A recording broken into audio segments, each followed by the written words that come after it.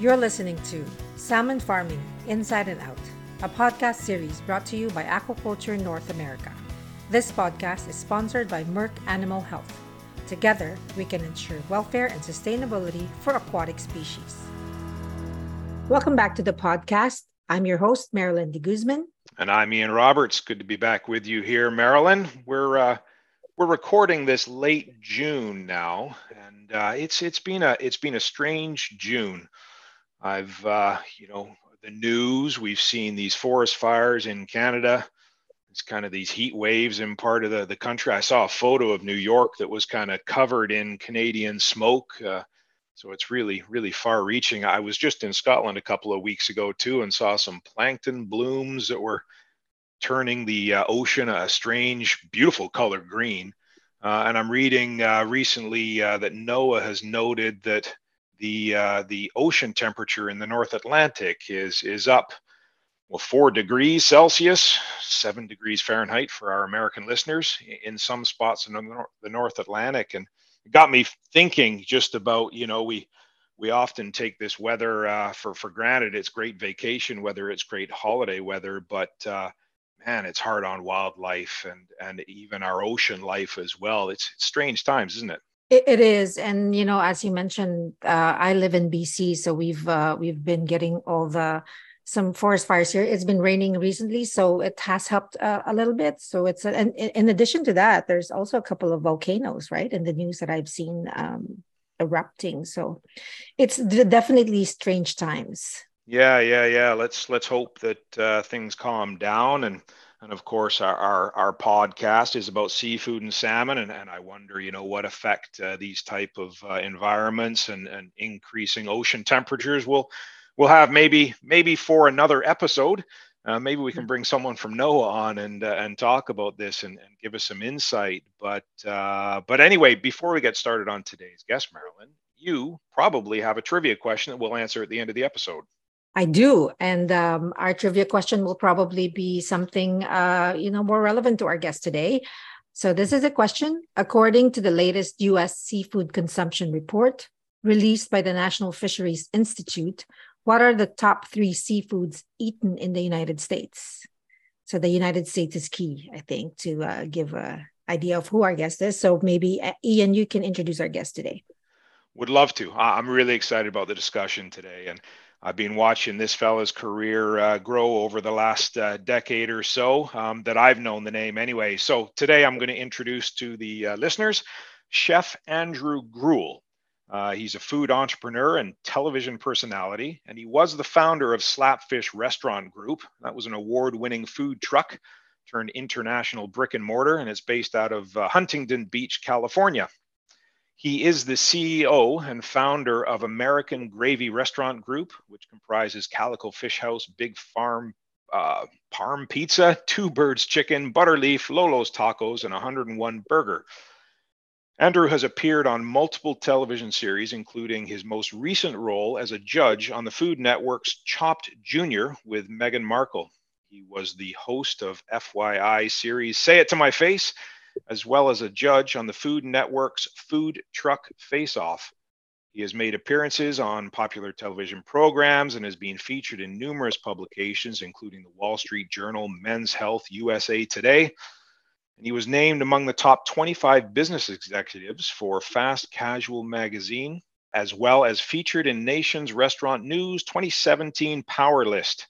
In 2013, he was named top 40 under 40 entrepreneurs in Orange County. He and his wife, Lauren Gruel, were named Pandemic Heroes by Restaurant Business Magazine alongside Guy Fieri and Jose Andres. He is currently the co-host of the SoCal Restaurant Show on AM 830 and a regular contributor on various national news channels. But perhaps most impressive is today he is on the Salmon Farming Inside and Out podcast. Welcome to our show, Andrew Gruel. It's great to be here. Thank you so much for having me. Yeah, very. It's absolutely fantastic to have you, and it's a voice and a personality that we wanted on this program to really, talk to the chefs, talk to the restaurateurs about seafood and maybe salmon specifically. So, for our listeners that maybe aren't familiar with you, Andrew, Can you tell me, how you got started in the restaurant and food business and it's led you to where you are today? Certainly. Well, I actually did it by accident, if you want to call it that, serendipity, if you will. I went to a small liberal arts college up in Maine. I was actually studying philosophy and piano performance. And on my off time, which ended up growing, I was working on the lobster boats, working in restaurants along the coast there in Maine, and really kind of getting involved in the marine community. And I ended up spending more time doing that than I did in class. And I quickly realized that my passion perhaps was not in school and it was in the restaurant industry. So I left college and dove headfirst into cooking, culinary arts, hospitality, did an apprenticeship, ultimately traveled around the U.S. Doing various stages, and then went back to school to get my culinary arts degree. And then subsequently my food service management business and marketing degree in a business program. And then, the rest is history. So wasn't the plan from the very beginning, but, I think an interesting detour that I took that makes me maybe a little bit more relevant, especially in this space, was in 2008. I actually lost my job when the economy took a huge turn. I'm sure everybody remembers that. It was like October of 2008. And I said to myself, I'm going to take some time for the economy to kind of come back together, perhaps open my own place and follow through on a passion project of mine. There was a nonprofit opportunity at the Aquarium of the Pacific in Long Beach, which is the third largest aquarium in the U.S., and they were looking to build a sustainable seafood program. Now, unlike the Monterey Bay Aquariums program, the goal of this program, understanding that 80% of seafood in California is served in restaurants, the goal was to get chefs to understand serving sustainable seafood and what that really means, and then try and educate the chefs to then kind of push down to the consumers. And that was our approach. The second piece of that with the aquarium program was that the CEO of the aquarium, Jerry Schubel, was very interested in aquaculture. And he felt as if the wallet card programs, the kind of red light, green light, yellow light, consumer-focused sustainable seafood programs were confusing consumers, and that they were unfairly hurting fish, farmed seafood species. So understanding that, one of my first hires was actually an aquaculturist and a marine biologist, as opposed to kind of a program manager for the nonprofit that I started. And we dove headfirst in, and with a huge focus on aquaculture. So it was a great program. It was 3 years, and that was the genesis of Slapfish, which was my sustainable seafood fast casual concept that we grew to 27, 28 locations and recently sold. Can you talk about how you got started in there? Like, you've become such a personality in the industry. Well, it started with the food truck. So we were at the front end of the food truck craze, especially in America, before it really became the hot thing to do. So it's funny, I started with a food truck in 2010, and I quite literally went down to the lot where they cleaned a lot of the food trucks. And at the time, it was just all kind of taco trucks and guys roaming around hitting the construction lots. And it was a bit under the table, if you will. And I said, at the time, as I had mentioned, I had that connection to Maine. So my goal was to just take a food truck and sell lobster rolls and lobster tails on a stick, because I was buying it direct from a lot of the guys I knew back in college. And so I went to one of the guys who had a food truck and I said, "Hey, how much you make in a week?" He said, "About $800. I said, "I'll give you $900. Let me borrow your food truck for a week." So I took this guy's food truck around with just a banner that I hung on the side of the truck, and I wrote lobster rolls on it. And I drove around to, kind of downtown areas, college campuses. This was very under the radar. It was before they had established any kind of government regulation on this. And I just sold lobster rolls and ultimately grew it into 4 food trucks over a 6-month period. And during that time frame, everyone started growing this gourmet food truck craze. And obviously, from a television perspective, that was an interesting story. And they wanted to kind of weave that into many of the storylines with the young entrepreneurs. And having been one of the first to do it, I got approached to be a voice in regards to judging and establishing and helping a lot of these young entrepreneurs do that from a television perspective. So that was really my foray into it. And then from there, once you kind of get your foot in the door and they like you, and I put that in air quotes, then I had many other opportunities to engage in kind of television and develop some of my own shows. That's fascinating. I'm interested to know, because I just bought a lobster roll in Nova Scotia a few weeks ago, and it cost me nearly $40 Canadian, which is probably about 30 American. What were you selling lobster rolls for back then? $12. Wow. That's a deal. It was $12. It was a whole. I would do a whole lobster, pound and a quarter. Oh wow. Oh wow, that's significantly more and significantly less. So bring that up my way, would you? I'd love that. Me too. Yeah. So let's talk about the consumer, because you have a lot of experience with, people that eat seafood. Just how do we characterize today's food consumer, and how is sustainability influencing either what they say or what they do? Sometimes that is different things. But what's your take on today's kind of food eater? And I'll drill down specifically to seafood. And I'll say this: sustainability is dead. It always was. And I tried getting away from that word even in 2011, 2012, because what I noticed, and especially having come out of the aquarium program, is that it was confusing people. Nobody really knew what it meant. What is sustainable seafood? I mean, it's a concept. It's now become an institution, but nobody really truly understood what it meant. And when you define it, it's got various facets, right? From kind of catch methods to feed to the biomass of various wild stocks. And then you've got the aquacultured species in there, which has its own bevy of definitions. So it confused consumers so much that they were almost driven away from eating seafood. I asked a panel of 200 consumers when we were working with the aquarium, what's the healthiest protein out there? And all of them unequivocally said seafood. But then when you asked them what they consumed the most of, it was either chicken or beef. So there was this disparity. And in my final question, in this kind of market research was, well, why aren't you eating more seafood? And they said, I just get so confused because of all of the headlines and all of the fear, from mercury to farm seafood to PCBs to color added, you name it, right? Any of the hot topics, that I just don't eat seafood because I don't know what to buy, where to buy, and how to buy. So then they relegate themselves to eating chicken and beef, which, I don't want to demarket any other proteins here, but I will say that, we all know that seafood is the healthiest. And even the people answering the research questions suggested the same. So I made it my mission to try and demystify seafood, to make it easier to buy, thus the development of Slapfish, which was kind of establishing it high quality seafood, but in a fast casual environment.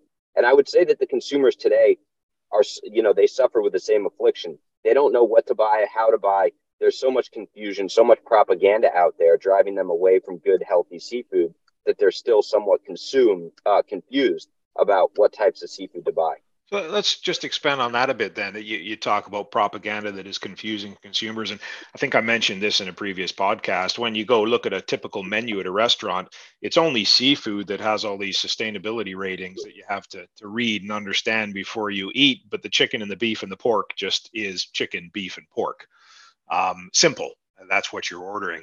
So where is that propaganda coming from? Why is it confusing? Why has it been confused around the seafood space specifically? Well, I would suggest that other organizations, large organizations, went through and underwent the same kind of market research or qualitative research to determine the same end that I came to, that thesis of people being confused about seafood. They also recognized that the notion of sustainability and eating green was on the rise. So there was some greenwashing that occurred, in my opinion, and people started using labels and, various hot marketing terms in order to try and define their product as being better. Did it come with, the unintended consequence of confusing people even more? Perhaps. And I think that the main driver of a lot of this was the ongoing war between farmed and wild seafood. And that's still the undercurrent when it comes to consumers buying seafood, because the one question that I've gotten, and having a 28 fast casual locations that focused on seafood, we had hundreds of thousands of customers that came in and day out. And I was able to really understand the mindset. And one of the first questions we get when it comes to every single species that we would list at Slapfish and now at Calico is this farmed or is it wild? Right. That's always it. And my answer, of course, to everybody is it's both. Right. And I say that tongue in cheek because I try and explain to people that it isn't as binary as they think it is. In many cases, there's release programs where it starts in a farm and then it's released into the wild. Alaskan seafood, for example, California white sea bass is a great success story whereby they actually were able to farm it back to its maximum sustainable yield and then release it into the ocean, stock fortification, if you will. So consumers are always shocked by that. And I have to many times break out the computer, the old Google machine, and show people the facts and the stats.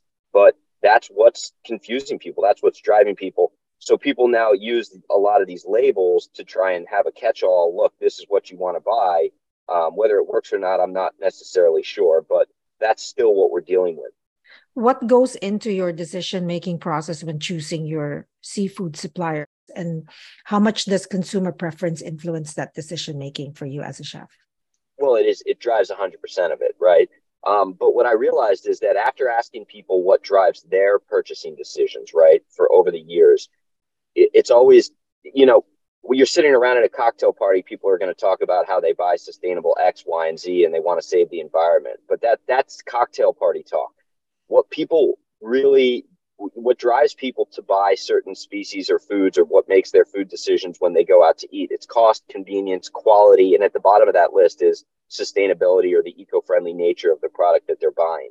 At the end of the day, that's the truth. And as much as people want to kind of pretend as if they and virtue signal towards the fact that they want to buy things to help them save the environment, that's not at the top of their list. So what I decided was I'm really going to drill into the quality element, because quality is really, really important for consumers, and quality determines price, but people will always pay a little bit more money to understand the quality of a species. So I said, okay, how can I connect the two? How can I take this sustainability angle, which drives me from a chef's perspective? I would consider myself an environmentalist, a free market environmentalist.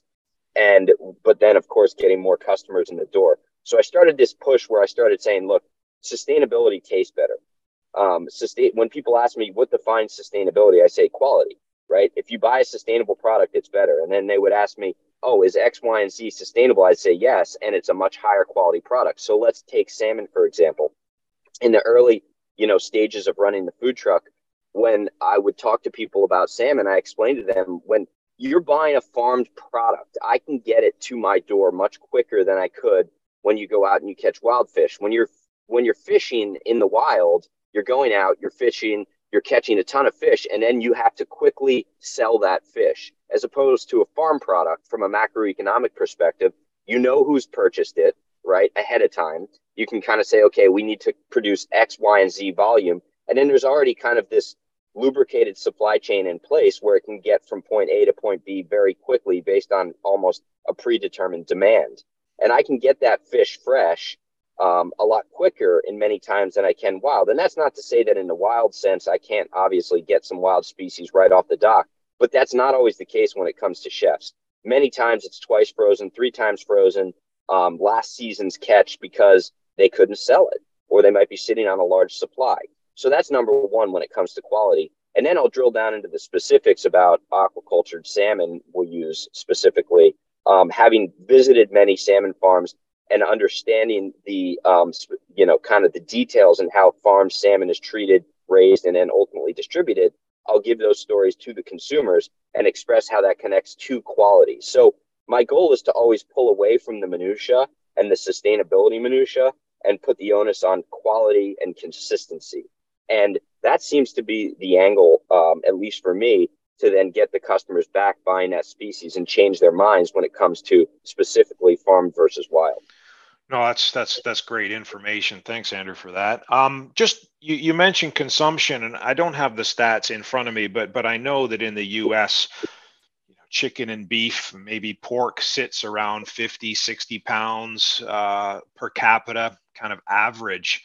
And I think recently we've had some of the highest levels of seafood consumption in the U.S., maybe just over 20 pounds, which is nice to hear that it's increasing, but it's still, a fraction of what is consumed for chicken, beef, and pork. Talking about the health aspect and knowing it's the healthiest option for you and not demarketing the other products, how can we, as producers, and you as a chef and restaurateur, help promote healthy seafood eating? What are the obvious barriers to it? What's blocking it now, and what opportunities do we have? Sorry, big question, but that's for you. No. I just did a podcast with the National Fisheries Institute, or a group on a marketing arm of that, and they asked me the same question, and I'll answer in the same way because I think it applies to all fish.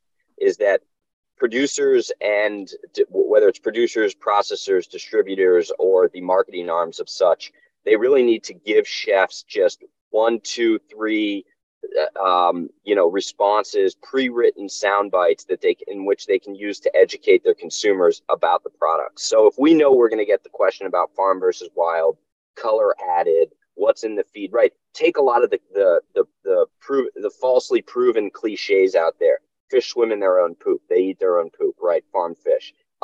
They inject color into the fish, and it's chemicals, right? That's another one. And we need a quick soundbite that's just regurgitated in unison by the chefs, given to us by the producers in perhaps a one sheet, to educate the consumers at the point of purchase, and something that's real simple, something that can be handed out, given to the servers, whether it's a full service restaurant, or given to the counter sales team in a fast casual environment, or furthermore, even on a retail side, obviously at the seafood counter, to be able to educate the consumers within 10 to 15 seconds, right? Here's a fact. Here's how it's quoted. You can check the source. This is false, demonstrably false. And just right off the bat, hey, fact checking is huge nowadays, right? That's become an industry. And that doesn't mean that, we can't do the work ourselves. I've established that myself internally with my own team to be able to counter a lot of the false information that the consumers come in with.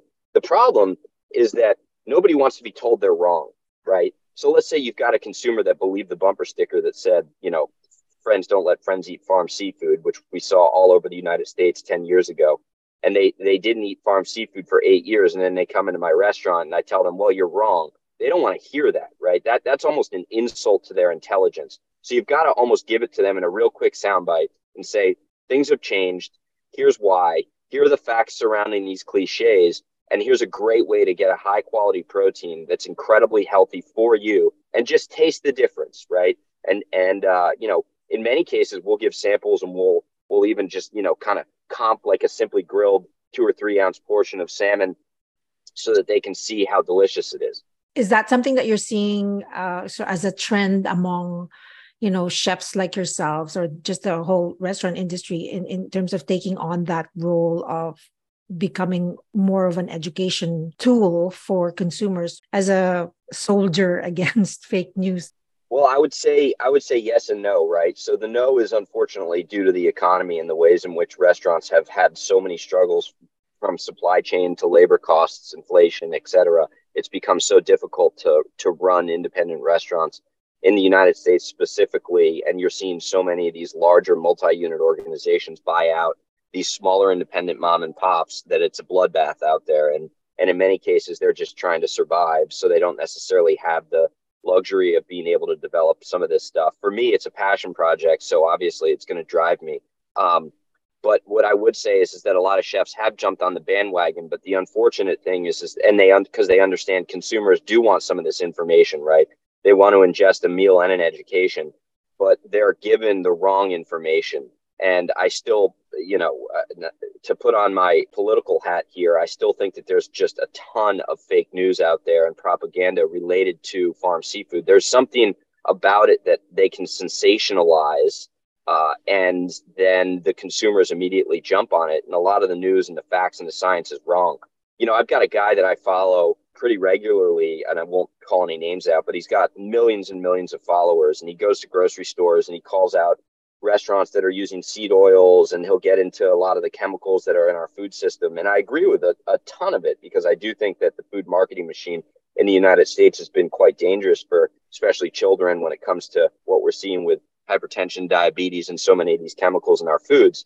And being a father of 4, I'm obviously connected to it. And then I see the other day he does a piece on salmon, and he starts quoting studies from like 2000, 1998, 1996, right? And they're all wrong. And I commented to him that all of his information was wrong. On the one hand, he can't go after all of the food marketing mechanisms that are pushing these sugars on the kids, but then use their same studies to demarket farm salmon. he's used, you can't do that just to try and scare people away from this, and that all of his information was wrong. And I got completely eviscerated by chefs specifically in the comments section, and they were just regurgitating the same studies. And I realized is that they're not taking the time to get educated. They're taking a piece of information from a large organization that seems to have credibility and studies from 2+ decades ago, to then just go out there and try and take the soapbox and the high horse and continue pushing this bad information. And that's what it comes down to, is bad information. Yeah, I mean, as a salmon farmer for 30 years, I can know it can be a pretty vile place, especially online. Trying to have a discussion with people that may, in my opinion, have their facts wrong, and it can be, it can be soul crushing at times, just trying to talk to people. But on that, is salmon in a different space than other seafoods? I mean, you mentioned, for salmon, there seems to be many different nuances. There's ocean-based, land-based, farmed, wild. You mentioned the salmon ranching program in Alaska, farmed, raised, and different species of salmon. Is it a different conversation around salmon than it is with any other species that you may have a choice of farmed and wild, albeit there's a lot less that are that choice of farmed and wild with other species? But are we in a whole different world with salmon from your perspective? Well, salmon is the tip of the spear, right? So any farm versus wild conversation seems to always just align back to salmon. And that's what people are talking about. So people always come to me and say, I don't eat farm seafood, right? And I go, oh, really? So you don't eat oysters, you don't eat clams, you don't eat mussels? They say, no, I love oysters, clams, mussels. I said, all farmed. And then they say, oh, I said, you don't eat Alaskan seafood? And they go, what are you talking about? Alaskan is 100% wild. And then I showed them the page of the Department of Fish and Game and how much starts off in hatcheries. I said, that's fish farming. And they're like, completely mind blown. So when they say this, they're using salmon as the construct upon which they're building their opinions and all of the information about salmon. But when I get into shrimp or shellfish or any other species, they're like, oh, well, of course I eat those. And I'm like, yeah, well, they're all farmed. So, I try and at least dilute the farming conversation across various species, because it's never the same with any species. And even within the world of salmon, I also explain to people that Atlantic, they say, well, I don't eat farm salmon. I said, so you mean to tell me that all you eat is sockeye salmon or, this salmon or that salmon? They're like, no, I eat Atlantic salmon. And I said, well, yeah, but that's farmed. You've got to understand Atlantic salmon is a totally different species than Pacific salmon. And I use both because they have different taste profiles. In my opinion, they're as different as, trout to black cod. They're just completely different culinary profiles from a chef's perspective. So if I'm going to serve, a fish that's richer and it's got but it's got a nice plate presentation, and I'm going to use an Atlantic salmon, and it's going to be farmed. When the wild salmon is running, or I've got, a preparation that requires, and it's got the accoutrement where I want to use a wild salmon species that's a little bit leaner and it's got a different taste profile, then I use the wild salmon. You need to start thinking about it as different species, and also understanding what good the farmed salmon industry is doing for the environment. Because if we don't have those stocks and those species in order to fortify our consumption, then we're just going to completely decimate all of the wild species. So it's the perfect combination. There's an equilibrium that needs to occur between the two. And then people start to open their eyes a little bit. But imagine hearing that from me tableside. You might just want to drink your beer and eat your fish and chips and get me out of there. That's a vision. So as a high profile chef, as part of the downstream area in the seafood value chain, if you were speaking, you are speaking to salmon farmers right now, what message would you like them to know? Yeah, no, thank you for asking that. The message is that I can't be a one-man army. I mean, I would say every single day on social media, I get into at least 5, I won't call them debates, I'll call them heated open conversations about aquaculture, because I post pictures of my food all the time. And we serve a ton of salmon. Whenever I post a salmon photo, it always drills down at least at one point in the comment section about farm versus wild. And I take that battle on. And, I'm not saying that I need an army of trolls like the Elon army on Twitter, but I need people to back me up on social when I'm the one taking that on, because it is amazing to me how I immediately get taken out by wild salmon fishermen on all of the facts, and I go back and forth with them on this. And when I ultimately explain to them, hey, I love both species, it's not an either or, they start to back off a little bit and understand, okay, well, it's not as if he's taking away. And I said, if you can provide for me, 365 days of the year, your product at the same price point with the same consistency and the same quality, then I'll go 50-50 on my menu. But you can't. So tell me logistically how you're going to be able to do that. And there's never an answer, because it's a logistical impossibility. That's the point here. If we're not serving people Atlantic salmon in the times in which, perhaps if I'm having the conversation with the wild fishermen, if we're not serving people Atlantic salmon in the times where they can't provide me the product on the same level, well, guess what people are going to eat? Chicken or beef. And then they're going to continue eating chicken or beef because it becomes habit. It's muscle memory. So we've all got to work together. So I think that what I've noticed about aquaculture is that many times, because they do win when it comes to the kind of economic war, because it's such a large supply, they kind of say, well, we're just gonna kind of continue doing what we're doing. But there needs to be a lot more communication to help and support those chefs out there, because many of the chefs, unlike, I'm going to do the research. Most of the chefs aren't going to do the research. So they're going to take the one sheet, if you will, and then they're going to regurgitate it. So there needs to be a lot more information coming downstream, as you call it, through that chain of information from the producer or the processor or the farm itself to the chefs, giving them the sound bites in order for them to feel educated and continue educating their consumers. Well said, Andrew. Totally agree. And I would suspect that, there'll be salmon farmers listening to this podcast and hearing you right now and wanting to step into that space and help communicate. As you probably know, we've seen some very disturbing political decisions being made in British Columbia and in Washington State as well, which is basically, leveraging the headlines over the last 20 years of misinformation. And that's, starting to create policy and political decisions. And it's very, very concerning. So I think there's highly motivated salmon farmers ready to step in and start to help with that communication. So on that note, we're coming to the end here. And before we answer the trivia question, where can people connect with you and help you have these healthy discussions with other people about seafood? Yeah, I'm probably the most vocal on Twitter at Chef Gruel. Just at Chef Gruel is the name. I'm on Instagram at Andrew Gruel, or anyone can email me, which is my full name, andrewgruel@gmail.com. But once again, you'll find me on Twitter pretty much 10 hours a day in between orders, engaging in these conversations. But they're fun, right? Like, I'm not the guy who's going to just get into wars with people. If somebody's got their mind made up, I can only hit them with the facts, and I can give them the flavor, right? Food is the great unifier, and we got to remember that, especially in this time of kind of bipartisan bickering and a toxic political environment. Food is the great unifier, and this all comes down to food.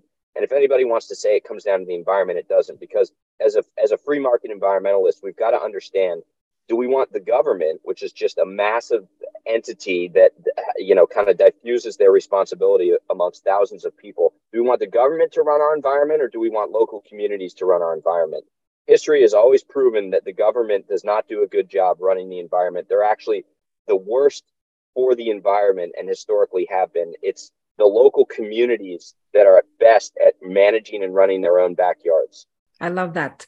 Well, thank you again, Andrew, for taking your time to speak with Ian and I today. Well, thank you for having me. I could go on for hours about this. I'm so passionate about it. So I really would hope that some of the people listening here reach out to me, and we can kind of start our own little online army, giving people the facts, because at the end of the day, we're helping people. I always say that the misinformation about farm salmon out there forces people to eat less seafood, which means they're eating more chicken and beef, increasing their omega-6 profile, which leads to 6 of the 8 leading causes of death in the United States. So indirectly, misinformation about salmon is killing people. Great conversation indeed. And on that note, speaking about seafood consumption, let's go back to our trivia question, and maybe you can, take a guess. I'm sure you'll have an idea, having served a lot of people. According to the latest U.S. seafood consumption report released by the National Fisheries Institute, what are the top 3 seafoods eaten in the United States? Want to take a guess? I would say salmon, shrimp, and tuna, the Holy Trinity. Yes, you're correct. So in order, shrimp is the Oh, top one, yep. salmon is the second one, and canned tuna is the third one. Do you want to try the fourth? I would say that the fourth is tilapia. Wow. You are good, man. You You're are good. good. Well done. That's awesome. I'm just disappointed that lobster roll is not in the list. Yeah, I know. Well, once we figure out how to farm lobster, Maine lobster, New England lobster, then maybe that'll get up there. We can bring the price down. Yes. That sounds delicious. Andrew, thanks again for your time. Fascinating conversation, and I hope we all connect and do some good and increase seafood consumption. Thanks again. Thanks, Andrew. Thank you for having me. You've been listening to Salmon Farming Inside and Out, brought to you by Aquaculture North America. If you have a comment on today's episode or would like to suggest a topic for a future episode, connect with Aquaculture North America on Twitter or through our LinkedIn and Facebook pages. This podcast is sponsored by Merck Animal Health. Together, we can ensure welfare and sustainability for aquatic species.